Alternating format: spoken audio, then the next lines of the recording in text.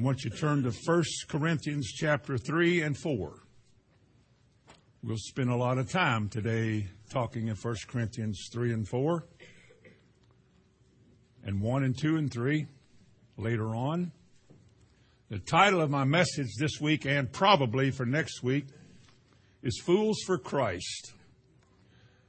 Not a very pleasant sounding title, is it, to be considered or called a fool for Christ?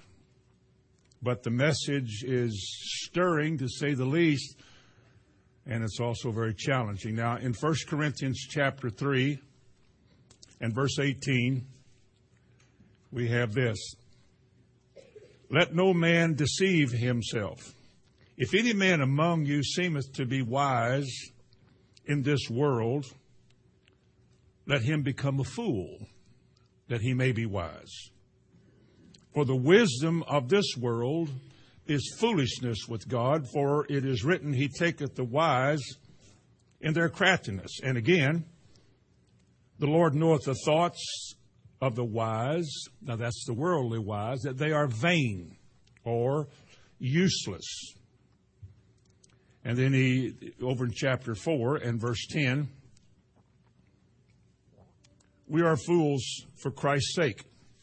But you're wise in Christ, we are weak, but you're strong and you're honorable, but we are despised. That is, the way we are viewed by others preaching to you about us.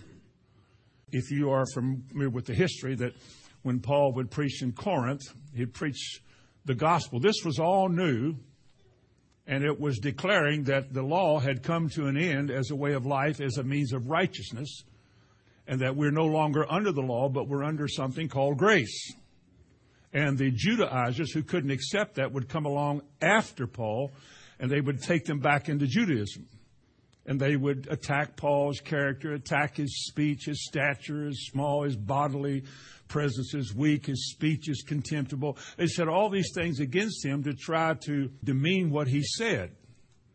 And Paul even said to him once, he said, you receive another spirit, you receive another Christ, and you receive these people gladly, and they're robbing you and stealing from you and taking away from you what you could have had. You're honorable. We're fools. Because that's the way they were viewed by others after them who come along and said, now, Paul, all that stuff that he believes and all that stuff he's saying, that's foolish. Has anybody ever said that about us or about God's way of living? Has the world ever declared that the way the Bible teaches that disciples live is foolish? Well, you can say yes, because it happens all the time. We're not as familiar with it is because we don't know many people that are living that tight, or maybe it's that narrow. But would it be true if in a modern, intellectual, thumb-talking society, that's phone talking, that if you live the way the Bible says, that this high-tech advanced society will look down on you? You see, the way we're supposed to live, the way we are teaching, and hopefully we're teaching, giving you a chance to have a conviction about it anyway. Your conscience has to be approached with this. And you contrast what you've been hearing about the way God wants with what the world says, and your mind, which has to be renewed because it's worldly in its thinking and its conclusions. Your mind says, well, you'll never go anywhere doing that. Well, you'll never get anything. You'll never have anything. You'll never be anything. Well, they'll lock you up. And what you're saying is, that's foolish. Well, you'd be a fool to do that. Back when I was teaching school, and there was a wonderful move of God into high school amongst kids, and a number of kids appeared to be coming to Christ. One parent told her daughter, a cheerleader, a very pretty girl, told her that you're going to ruin your life. You're giving up all of the fun you could have to be like that, which means to be like a Christian, to live this new and different way of living. And so they tried to talk her out of it, and she did. Eventually, a lot of people did. But are you willing to live so differently from the world that the world looks down on you? I was thinking this week, one of the hardest things for us to handle, whoever we are, whether you're in the Lord or out of the Lord, one of the most difficult things in life to handle is people looking down on you, looking at you as though you're inferior. looking down on you that you are less than they are. It's a mental put down. And we want to rise up, and we do, a lot of Christians do. We want to rise up and justify ourselves and in your face, which is not what humility is about. Because God allows a lot of things to confront us so we can prove that we're humble or prove that we're not. But to be called a fool or to be considered a fool or an ignoramus or dumb, that's dumb. We got a box of aspirins here and you don't want to take them to get rid of it. That's dumb. See, anybody that deviates from the world's system of choosing and acting and reacting is considered a fool. Let me give you a definition of fool. The legal definition of a fool would be silly or stupid. That's a bad word. That's a hard word. Silly or stupid. We get our Greek word from moros, from which we get our English word moron. Can you imagine somebody looking at you and saying, you moron? But that's what the word for fool is in the Bible. Now, that's a bad word, and none of us should ever be like that. When Paul said, I'm a fool for Christ, he did not mean I'm silly and stupid for Christ. No, it doesn't mean that at all. But the world views us because we do it differently, think differently, and act differently than they do, or we're supposed to. They view us as morons. Now, the fact that they accept us pretty well and they like us and they don't see any problem with us means probably there's something wrong with us. Because remember in John chapter 7, Jesus said the world's going to hate you. In this world, you're going to have a lot of tribulation because of what you believe. If you want to modify what you believe so that people won't think you really like that, then go ahead. You won't be a fool, but you might miss heaven too because that wasn't a wise decision. Go back to chapter 3. See, a fool is somebody that lacks judgment or sense. And we should never be like that. If anybody should have good judgment, it should be us. We're not senseless people and all of that. Now, the Bible describes a fool like this. A fool is an atheist. The fool has said in his heart, there is no God. In the eyes of the Almighty God, that's bad. Or the fool is a dishonest person. He seeks gain by being dishonest. All that leads to is judgment. God's going to judge you for that, but maybe they don't believe he will. Somebody's talked them out of that. Or a man who despises instruction, Scripture says, is a fool. That is, he's unwise. He lacks sense. To reject what God is offering, when God's words are life, to reject that is to say to God, I reject life-giving words. Because you see, in my estimation of what you want me to do, I'm going to find persecution and hardship. I might get fired from my job. If I live this way, I can't do what I'm doing. Therefore, it's going to cost me too much. Therefore, I reject what you said for me to do, and I come up with something better, which I'm sure you'll accept, which the Bible says is unwise. God says that anybody in all the world, or in anything in all the world, that says anything different than what God says, it is said in darkness. Know that? It's said in darkness. If they speak not according to this word, it's because of what? They have no light. Can you imagine thinking of the multitudes of people in this world who have heard, at least to some degree, what God says, which he calls light, the entrance of his words give. Now, they have heard that, but with light comes discernment, a certain amount of discernment, because you see that if you live like this, it's going to change your life. But the problem is, if you live like this, you're going to lose something that's dear to you, and that's the world. It's a terrible challenge, but it's there. You got to give up your life to gain life. Now, that's a wise way to do it. But to a man who can't see it that way, I'd be a fool to give up what I have in order to move from where I live with the job I've got, to move to some other state, to go to church. Don't their families and friends say that's dumb? What an ignorant thing to do. We got churches everywhere. Why would you move across the state to go to one? And people look at our decisions. They consider us to be sometimes extreme fools. But 1 Corinthians 3 again. Are you there yet? 18th verse. Let no man deceive himself. If any man among you, if anybody in this meeting this morning, right here, or those of you out there in the live streaming world, if any of you, if anybody among you seems to be wise in this world, clever, crafty, able to use and manipulate and all of that, if the world admires your wisdom and all of that, you know what the Bible says? Let him become a fool. What do you mean?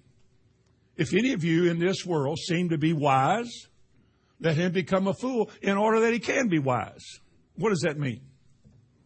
Well, if any of you are doing things the world's way, using the world and it's working for you, but you're violating something that God has taught you or a way that God has taught you, give up that way of the world. Give up that worldly wisdom and become what the world would call a fool in order that God says that your decision to do things his way is wise. Look at verse 19. The wisdom of this world, man's way of living, the way they put things together, is foolishness with God. Why? Because it amounts to judgment at the end. Man lives his whole life in this world. All of his dreams and all of his hopes and all of his aspirations for life is entirely in this world. He'll give up anything to gain the world. She'll leave her husband, he'll leave his wife. They'll do most anything to gain the world. They'll lie, cheat, deceive, because everything is about the world. And God says that is foolish. That kind of thinking is deceiving you. This world is only temporary. It's only for a moment. It's even going to pass away someday. It's going to melt away, gone. Poof. All your decisions in this life to gain the world, you're going to lose your soul. Now that would be, to use that ugly word, that would be stupid. For God to offer you life eternal and you give it up so you can have life momentary. To gain the world is to lose your soul. But to lose your soul, that is to be a fool in the eyes of the world, is to gain your life. It just means that living the way God wants us to live is considered to be foolish in the world. God says you're a wise man to give all this world's yuck up in order to have my approval of your life. Wisdom and foolishness. And so he said we're fools for Christ. If you want to be wise in God's eyes, he says you must discard the wisdom gained in the world system which contradicts God's way. Because there is, and you know it and I know it. The way the world says we should do things, the way you're trained by your family and school, your friends, society, trends, ways. Society says this is the way normal people live. And yet God comes up and he says, none of that's right. The world says if you want to have anything, get a good loan, get a good interest rate, and then work on that and build up your credit rating. And then this way you'll be able to get more. And God says, no, don't owe no man anything. Well, how are you ever going to have anything? You say, well, I don't know. You don't know how you're going to, this is the way a parent would talk to a child that just wants to follow God. You don't know how you ever going to have anything, but you're going to give up the normal way that normal people do things because you think that God, wherever he is or whoever he is, that God's going to just supply your need. What's he going to do? Pop! One day a big armored car comes up to your door and big heavy men carry it back. Here, this is yours. You think God's just going to poof, do something like that? Or some prehistoric bird flies from heaven and drops a bundle of money on your doorstep? Of course, the guy believing says, he could. And they look down on you. Listen, now here's where they come. I don't know what religion you've got yourself caught up in. And there are some weird ones. But this way of thinking that you've come up with is foolish. You don't even have your head on straight anymore. You were in there coughing and hacking the other day, and I went there to give you some whatever they give them. And you said, no, by his stripes I'm healed. And your mother and I are real worried about you. We think you're crazy. We think there's something really wrong with you, that you've been mentally affected by this religion you're in, and maybe you need to have your head brainwashed or something. Parents have paid big money to have their religious children's minds brainwashed, whatever they do or try to do. I'm just telling you that after all of these years walking with the Lord, doing things the way He wants us to do, God comes along when He saves us and He says to all of us, in the thick of this world, give it up. Lord, put your finger here and turn to 1 John chapter 2. Verse 15 and 16. If any man love the world, what does it say? Then the love of the Father is not in him. That would mean I could be a very religious person, a preacher, a pope. Or I could be just a common churchgoer. And not realize it and be so deceived that while I'm very religious and very devoted to my religion, I'm very worldly. Because when it comes to the choices I have to make, God's choices are not the ones that I make, but I compromise that by saying, well, you know, not everybody can do this, and therefore justify not doing what God wants. Now, being worldly. If the love of the world is in you, then the love of your Father is not in you. It's not leading you. It's not guiding you. It's not directing you. You think it is. You sing about it, but it's not working. Here's what He says. For all that is in the world. Does your Bible say that? For all that is in the world. And we live in it, and we function in it. And while we are in it, we're not of it. He said, all that is in the world, the lust of the eyes, the lust of your flesh, and the pride of life. That's what we are when we've accomplished and gained a whole bunch of it, and we feel real good about ourselves. That we worked hard by the sweat of our brows and by good judgment that we have had, we have done very well. We become proud of ourselves. We'd like people to say, boy, you really, yeah, I have. He said, in the pride of life, He said, it is not of the Father, but is of the world. You know what He says about the world? 1 Thessalonians 5:19 says, the whole world lieth in wickedness. Now, if I love the world, I love wickedness. If I love the world, I am guided by what God says is wickedness. Wickedness is anything that's not of God. Would you agree? This world's wisdom, folks, is how intelligent people live. It's how intelligent people function. This world is called the real world by those who want you to know that you're so out of it that you're messing up your life. You're not even in the real world here. You got your brain in the clouds or something. The world is its trends, its views, its aspirations, its motivations. Anything that promotes the world, worldly gain, is of the world. And while we may sit and listen to this for 30 years, it's not easy to give that up. Because God's good grace has given us so much and has blessed us with so many good things. And you taste some of that and you'd like to have more of it. And it's hard to just be content. with such things as you have without trying to get more and gain more and have more and do more, be more. Which things get in the way. Sometimes you can't do the things God wants you to do because the world has all of your time and your attention. But the world teaches us that the right application of the world's ways is what success is. When you have to compromise, you compromise. When you have to change your tone of voice, you change your tone of voice. You do whatever you have to do to get what you want. It's not wrong to lie to somebody on the phone and say the boss is not here when he really is here, because he's the one who told you to do it. It's not your problem, it's his problem. You're just an employee. That's the way the world functions.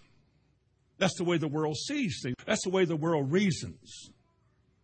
That's what is sensible in this world. If you want it, you got to go get it yourself. You can't wait on anybody else to do it, not even God. And so the world begins to form in people how to function, how to have things. And when you get them in church and they're full of that, and you start teaching the way of God, it comes against all of that, and people don't like it. That's too hard. That's too hard. He's too harsh. You know why? Anytime you think the Word of God is unreasonable, it only reflects how much of the world is in you. It only declares that the world is so offended by what God says because you got to let go of it. Well, who do you think is behind the world? Who is called the God of this world? The devil. Who is the prince of the power in the air? The spirit that works in disobedient people. It's the devil.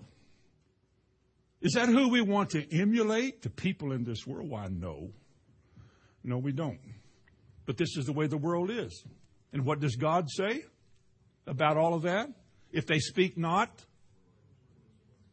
if the professor speaks not, if the aunt, uncle, mother, father, brother, sister, preacher speaks not according to this word,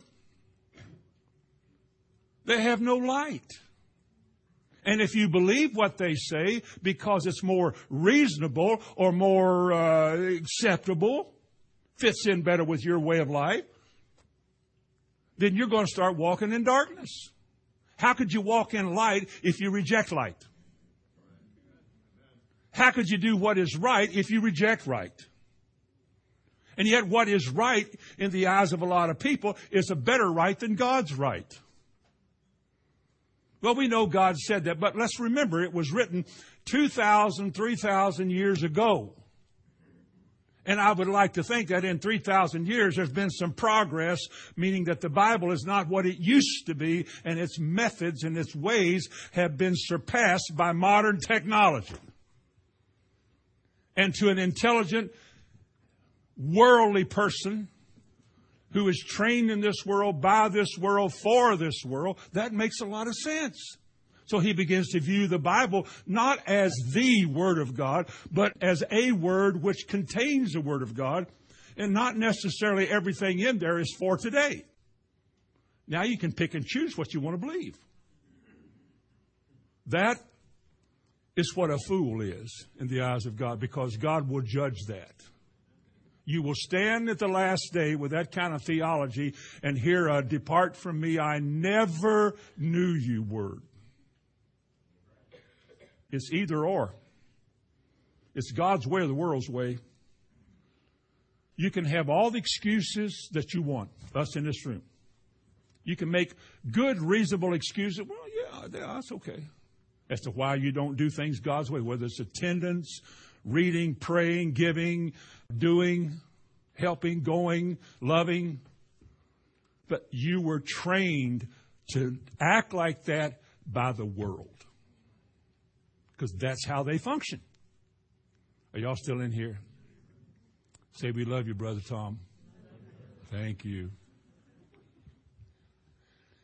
That's the way we're trained. And it's so subtle.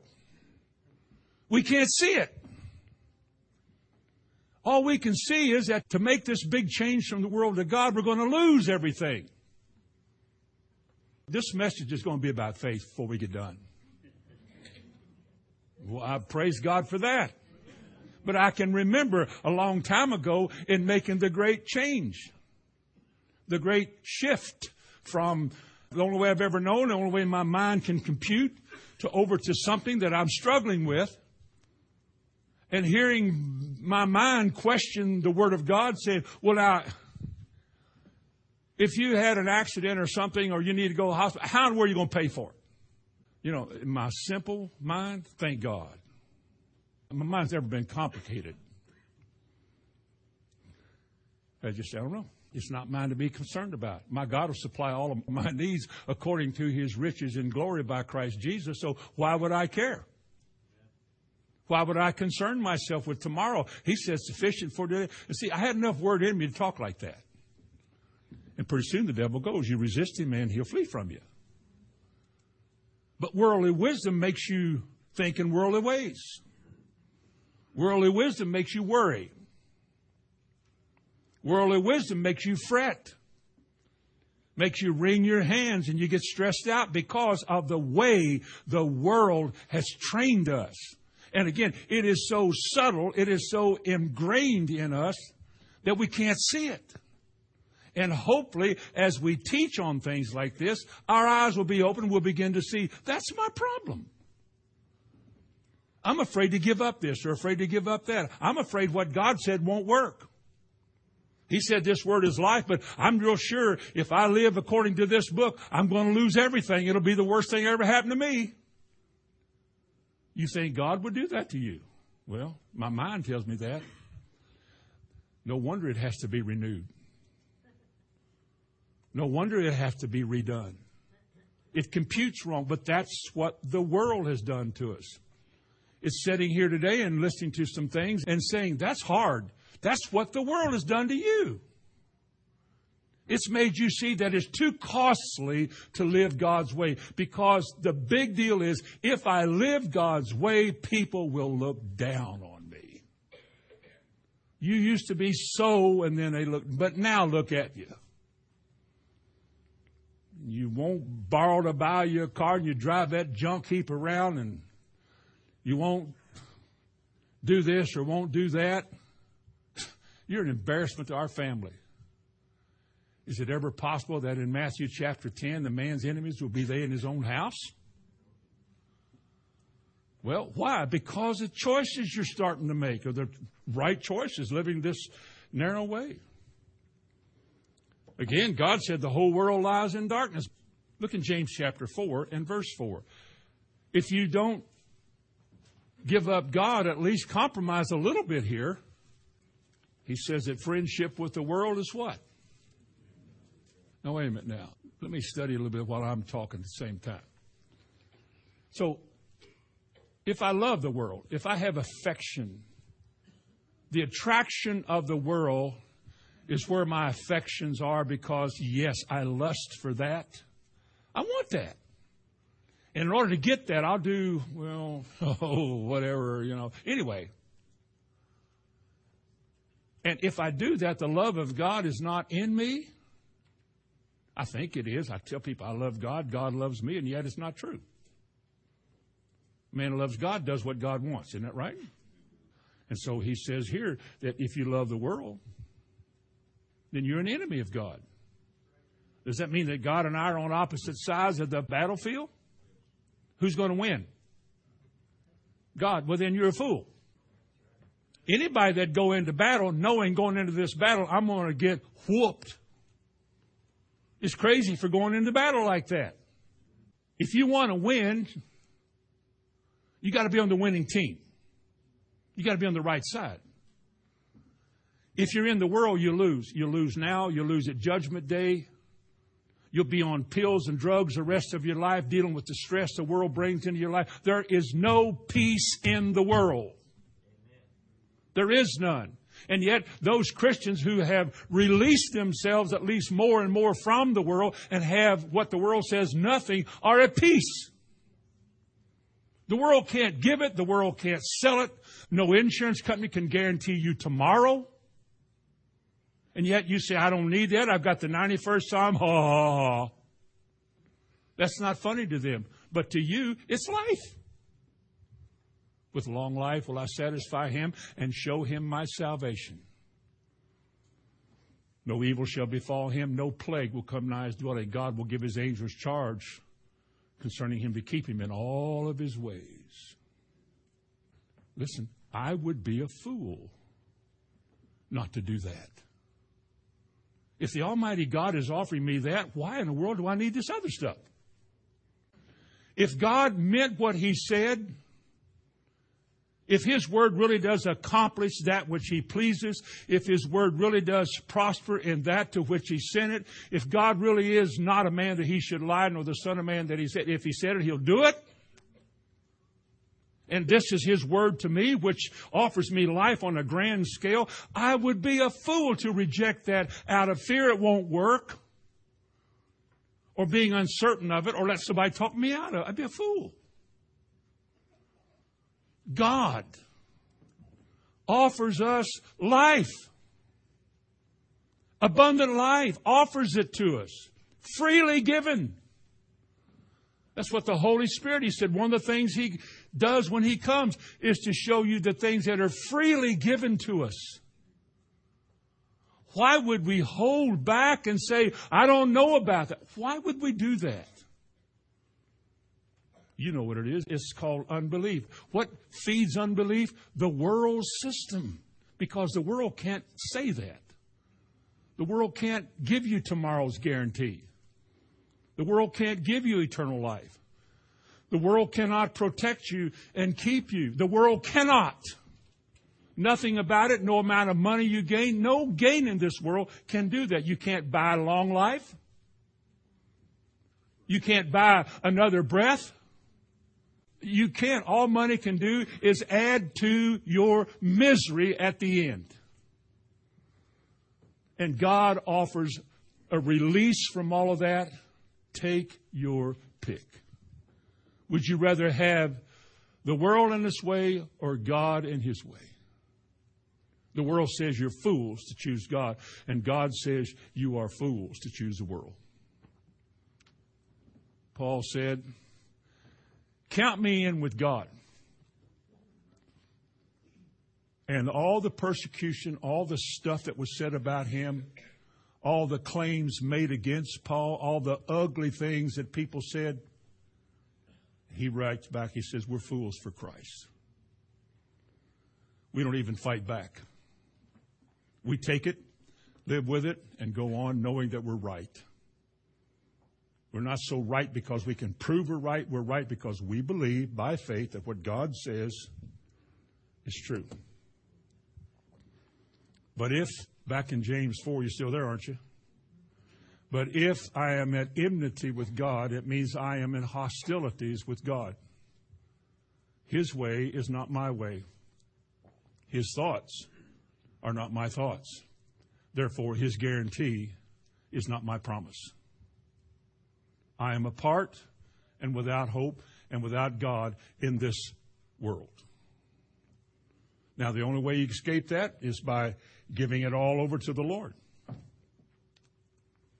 Or as they would say, by the world, you're becoming a fool for Christ. The world neither obeys his laws or submits to his claims, nor seeks to honor him, nor to love him and obey him. They don't do that. They go to church. They organize churches. They make their own. They build their own system. And it excludes anything that demands your all. And once these systems of man are built, they never, ever change. Nobody could change them. Nobody's been able to change anything. They are the way they are. They're acceptable to the world. They function by the world. They function for the world. Because you see, all religious systems, ours, us here, we have a way we do things, do we not? Every group, gathering, system, denomination, church, whatever, has determined how they're going to function, how they're going to do things. They all do a lot of things the same, but they do a lot of things differently. Some baptized with a sprinkling of a rosebud, some with another method. I asked a Methodist preacher once, the thing up there in the front of his church is a little stand about this high with a bowl and a lid on it. I knew what it was, but I wanted him to think I didn't know. I said, "What's that thing?" He said, "That's our baptistry." I said, "How do you get a man in it?" Well, he was pretty crafty. He said, "We don't have to get the man, we get his soul in it." I said, "I don't know about that. I think mine's a little bigger." But anyway,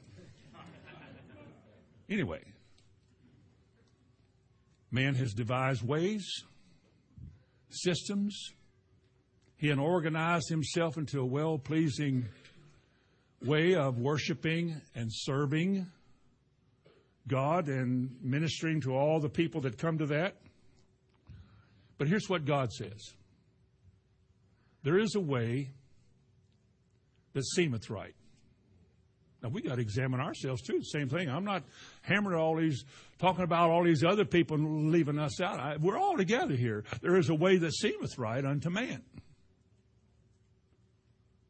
But the end thereof are the ways of death. Now, I believe personally that how we're viewing God and looking at things and coming together to worship, I believe it's right. I could change. We could all change. I mean, we could get light we don't have yet and do things differently and better. What's the word when you know what they're going to do? Yeah, that word. We know what we're going to do before we get here. You don't know what I'm going to say, and I don't either, but we know what we're going to do before we get here. We're going to come in, sit down. They're going to come up and play song. We're going to stand to our feet. We're going to clap, do this, that. We're going to sit down. He's going to take a testimony, say something funny. He's going to preach. Everybody's going to stand and say, "I'm glad you came," ha, ha, ha, and we're going to leave and go home. We've been doing it for 30-some years. Here's the thing. The world says the way it's done in the world is if it gets stale, change it. And I say, okay, let's change it. What do we do all right, let's start the meeting with the benediction. All of you stand to your feet so we can go home. Wait a minute, we just got here. Well, they better sit down because that's confusing. Okay, I'll come out before everybody gets here. I'll start preaching. When I get done, then the song leaders will come up and sing, and then when they get done, and y'all sit back down, I'll say, "Does anybody have a testimony today?" And they'll say, "No." And say, "Okay, you can go home now." Well, fact of it is, doing it the same way all the time isn't necessarily bad. Isn't it? You still sleep in the same bed you've been sleeping in for how many years, haven't you? You didn't change that yet, have you? How long have you been wearing them shoes? It's not wrong to do things the same way all the time. But the wrong part is changing because people are getting bored and we want to liven people up, and then we organize a program. We start introducing something new. What are we trying to do? We try to make people happy now. And yet God didn't bring us in here necessarily to make us happy, but He brought us in here to give us information and for a chance for us to worship Him and fellowship for a while. It's not wrong to do the same thing every week as long as every week God meets with us. As long as every time we come in that door, there's a certain amount of conviction that you experience and take out here with you. Things that will begin to change your life and make you more the way God wants you to be. There's nothing wrong with that. The Christian church I grew up in, we never changed anything all my life. I don't remember anything ever changing. Mrs. Cartwright knew when to get up off of her seat and sit down and play the organ. They knew when to light the candles. They knew when the choir was to come in. They knew when we're supposed to, "Blessed be the tie." That at the end of the sermon, everybody go home. Go back to the door and tell the preacher it's a good sermon. You didn't even listen. That's the way the world trains us. Then we change. We get down to where we're not formal anymore. We're not real formal here. Okay, we're real formal here. But we don't have to be. We're not trying to impress anybody. We're not trying to make our visitors want to come back or think, wow, what a... We're just trying to say, let's hear what the Word of God has to say. Let's just listen. Teach me thy way, O Lord, that I may walk in thy truth. That's why I'm called a fool in the world. Because I'm walking in a way they don't walk. I'm living a way they don't live. I have new information that supersedes the old information. And when I put that information to practice, I become different than the way I used to be. All that live godly in Christ Jesus shall what? Suffer. The idea that you would be willing to suffer in this society, the world says, is foolish. You don't have to suffer. You don't have to do it that way. Blah, blah, blah. Take the word seemeth. Remember that I just read, there is a way that seemeth right unto man, but the end of those ways are the ways of death. I looked up the word seemeth to see what it says, and it means to give the outward appearance. Outwardly, we look right. We sing in songs, preaching sermons, talking about Jesus, mention the resurrection. Another definition was to appear to exist, to give the outward appearance of, or to appear to exist. There is a way that seemeth right. There is a way we come together that just seems so right. And again, how many different ways are there in Christianity? How many groups are different? This group does it this way, this group does it this way, this group does it this way. The Catholics do their thing, Episcopalians and the Presbyterians and the Methodists, Baptists and the Pentecostals, and everybody has their way and their pet doctrines. Who will change any of them? Listen, they can't all be right. And they're not all wrong. And I'll say this, and I mean this, there are really good people in all of them. We should never look down on anybody or attack other people just because they're people. But I can tell you this, that not every system that has been devised by man, whether it's Calvinism or Lutheranism or Wesleyanism, that nothing that has been devised by man and promoted by man is right. The only way that is right is God's way. And the amount of organization in God's way, though there is some, there's not a lot. There are some who believe that any meeting where I stand in the front and you sit out there and you fellowship with the back of somebody's head for an hour and a half is not what God meant when He called us to have a church. We should sit in a circle where we can see each other and take turns sharing. The people that believe like that, they wouldn't come in here. This is not the way you should do it. Everybody has a way. We have to examine ourselves to see if we're in the right way. Because there is a way that seems right. It certainly has all the outward appearances of being right. But it's not. And when that system of man begins to settle you into a way of life that disregards what the Bible said because that's not how we do it, then it's a way of death. Are you here? Take your finger out of where you were in 1 Corinthians. Turn to Colossians chapter 2 and look with me for a moment at verse 8. Colossians 2 and verse 8. Beware lest any man spoil you, that is, rob you or take away from you through philosophy and vain deceit. Empty leadings, empty misrepresentations, philosophies.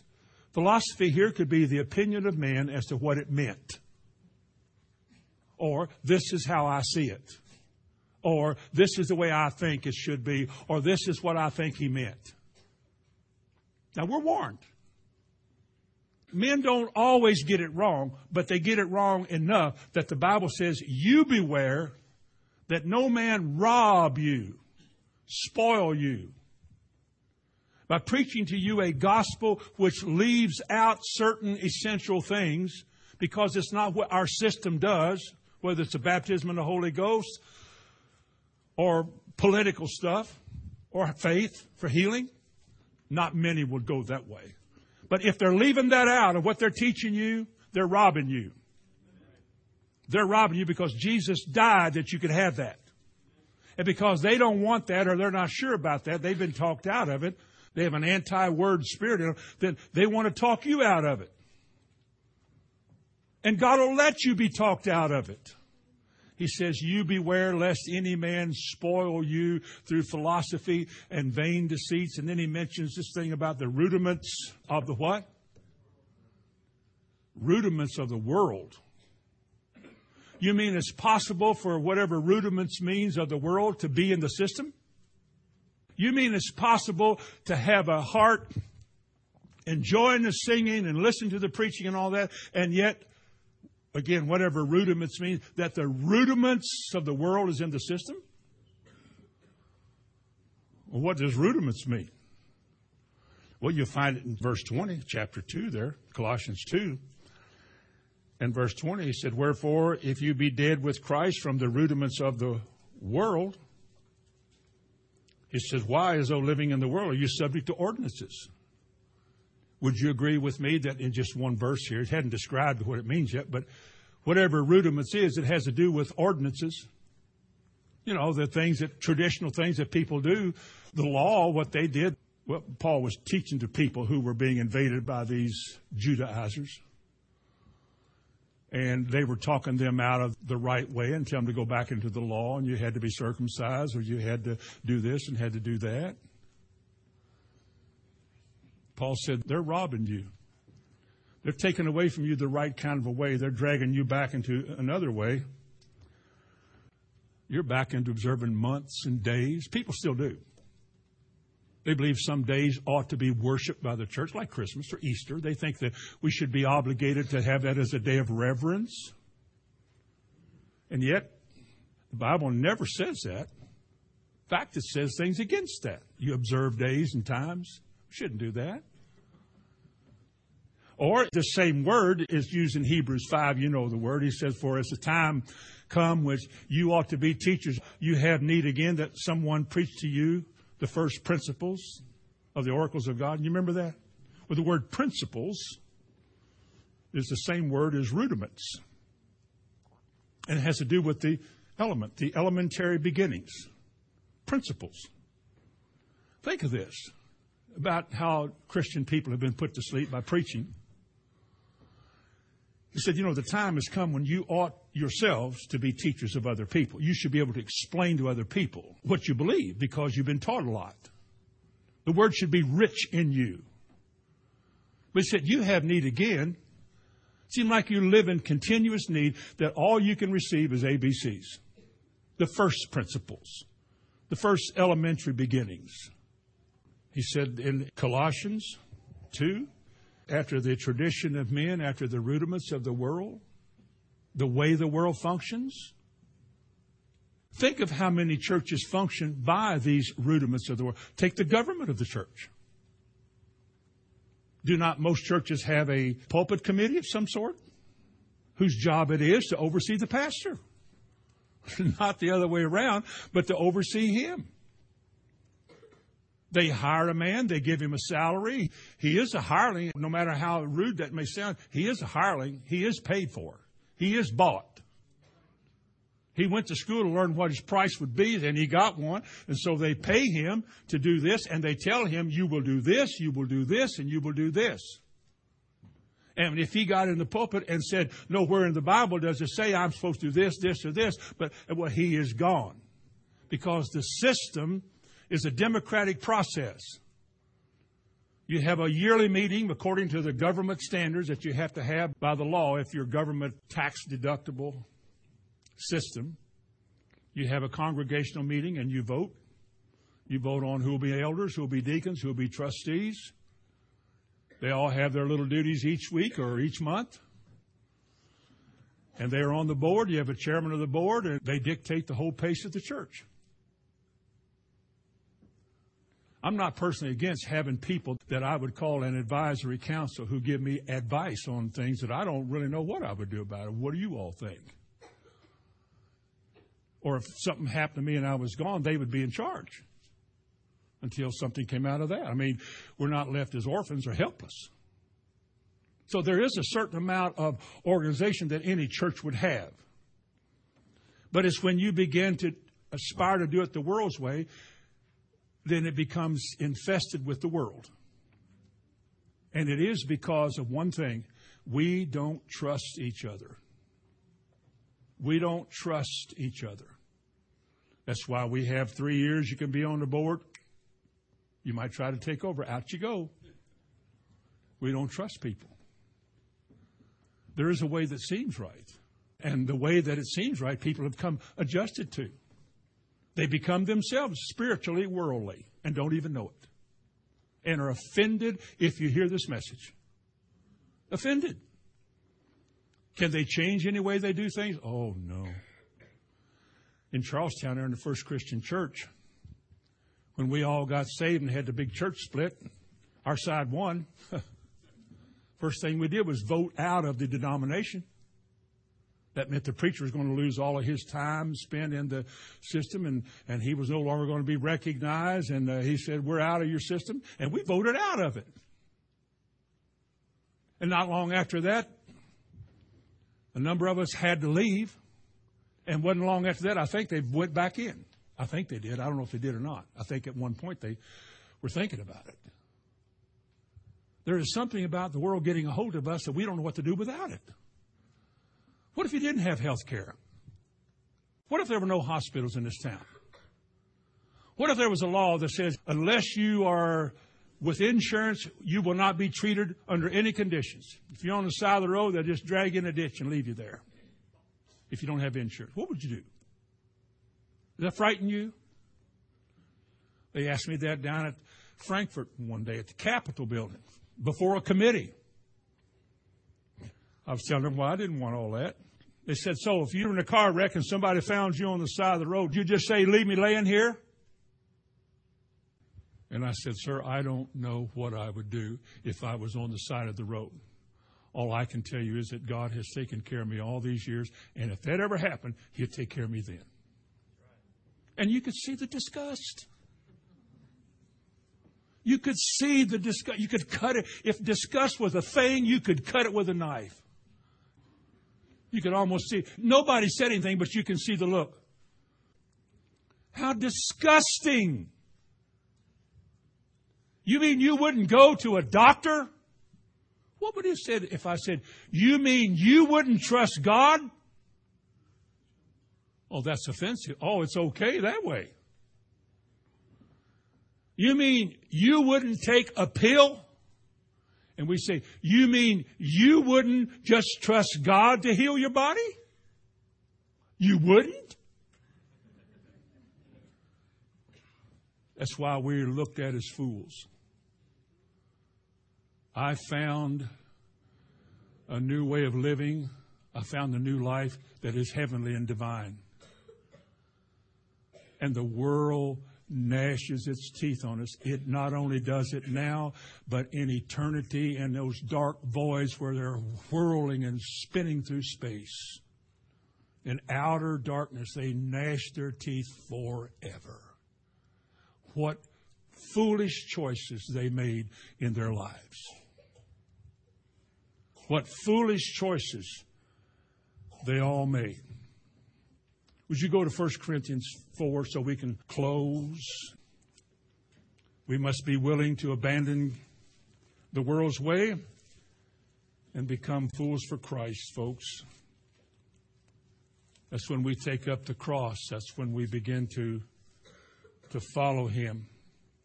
That's when we begin to bear reproach and persecution for His sake. That's when we deny this world's wisdom in our carnal, righteous self. That's what the message of the cross in the Bible is all about. Give it up. It'll kill you. It'll kill you. Because in the end, when it's all over, you may not believe it now, but you will then, when it's all over and it's your turn to stand before God, the Almighty, righteous, fair, just Judge. He will look at you and me All things are known to him. Every breath you ever took, nothing is hidden. And he'll look at your life and the choices you made and what you did in this judgment day. Now, thank God for Jesus. See, Jesus not only forgave me, but in recognition of my weakness, offers me hope. He says, if any man sin, we have an advocate with the Father, Christ Jesus, the faithful. If we confess our sin, he is faithful and just. Think of that. We can be forgiven all through our life, and the world can't. They can. 1 Corinthians chapter 4, in closing, and verse 10. He said, we are fools for Christ. The question I want to ask you this morning as we come to a close, are you willing to be a fool for Christ? Are you willing to be viewed as less than normal by a lost world? Are you willing to let your light shine in dark places knowing that they will hate it? Are you willing to speak the truth in love knowing you're going to be put down for it? Are you willing to trust in the Lord with all of your heart and lean not to your own understanding? Are you in all your ways willing to acknowledge him and let him direct your steps into more of the same? Knowing that every step you take towards heaven is another moment of disgust in this world as they look at you. You could have done so well. You could have had so much more. You could have had, and you gave it all up. You left a good business. Man, you were making serious money, and you left it and went to some jungle. And we never heard of you again. You could have had everything this world offers and lived your last days in ease. And you went down there in the jungle and died down there on a dirt floor. Would the world call that a fool? Yeah, what if God sent a person down there? What if he sent one of you? What if he sent one of your children?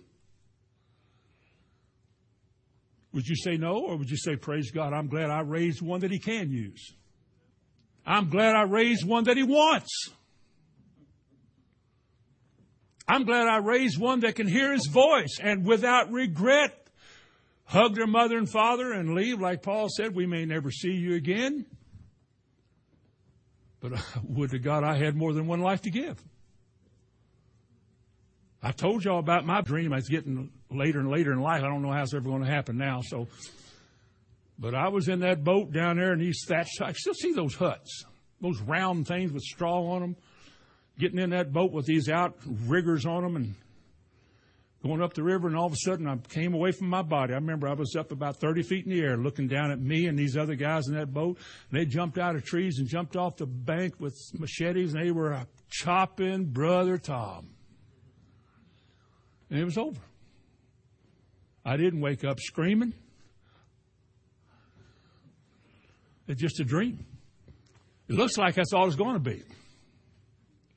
But what if we heard the clarion call, go to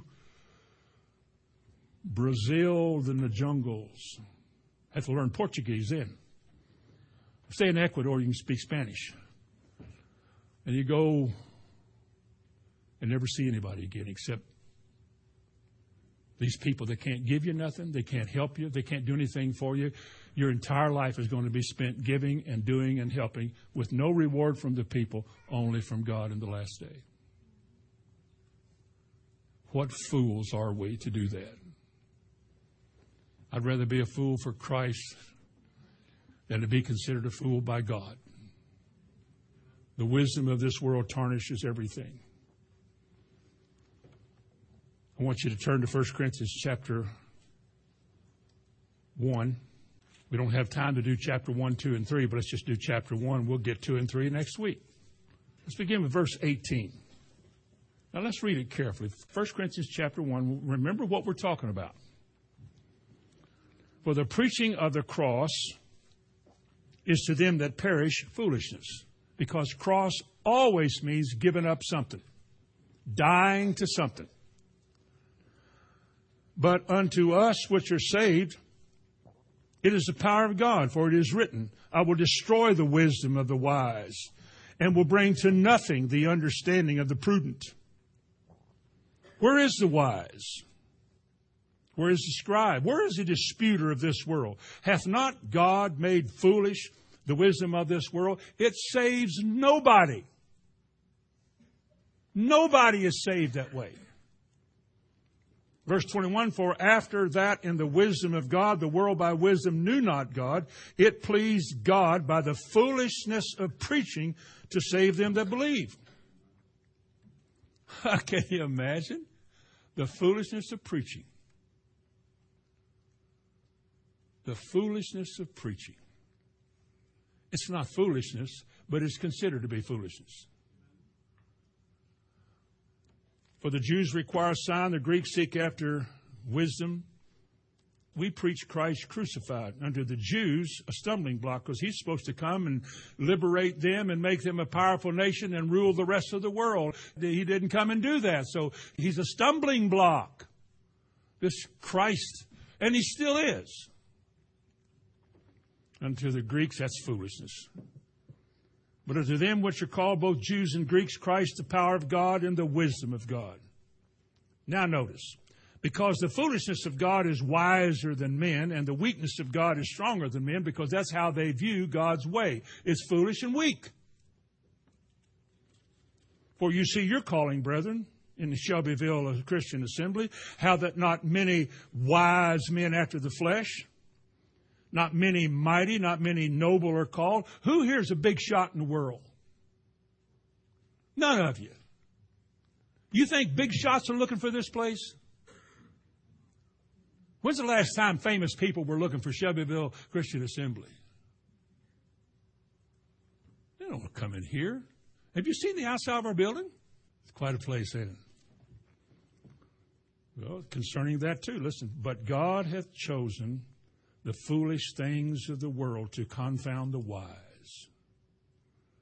But God has chosen the weak things of the world to confound the things which are mighty, and the base things of the world, and things that are despised hath God chosen. Yea, and things which are not, to bring to naught things that are, that no flesh should glory in his presence.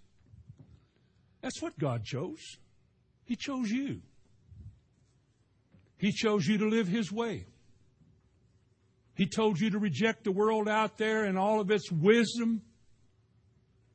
Like Paul said in chapter 4, he said, my speech and my preaching was not with enticing words of man's wisdom, but in demonstration of the power of God. We're not trying to manipulate you and form fancy words to attract you to. No, he said, we just preach the gospel.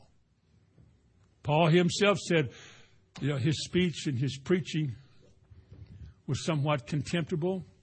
His bodily stature was weak. I'm thinking, why would God choose somebody like that to be an apostle?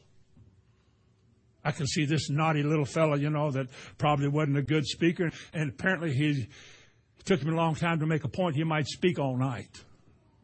Didn't know what a watch was. Why would God pick somebody like that to preach? Easy to criticize. Easy to put down. Why wouldn't you get you some accomplished somebody? I don't know. After all these years, I don't know. All I know is that what he did, he did. And the way it is the way it is. And if God said this is the way, walk ye in it, then that's the wise, smart thing to do. Amen. I'm only half done, and I'm so glad. Amen. Bow your head. Heavenly Father, in the name of Jesus, I pray for us here this morning that you will indeed deliver us from the damage, from the ways and the judgment that will come upon all the people that are of this world. I ask you to open our eyes to see what's going on, to pull the veil back for enough for us to see how deadly the world and its philosophies are, and to give grace to all of us to see the way we should see, to have the courage to walk the way we should walk, and to be willing to live the way we should live. I ask you to bless us with all of that and help us not dread the things that are lying ahead, the way you've given us to live, but to rejoice that we are your receptacles on this earth to receive your word and your light. We ask it and thank you for it in Jesus' name. Amen. Amen.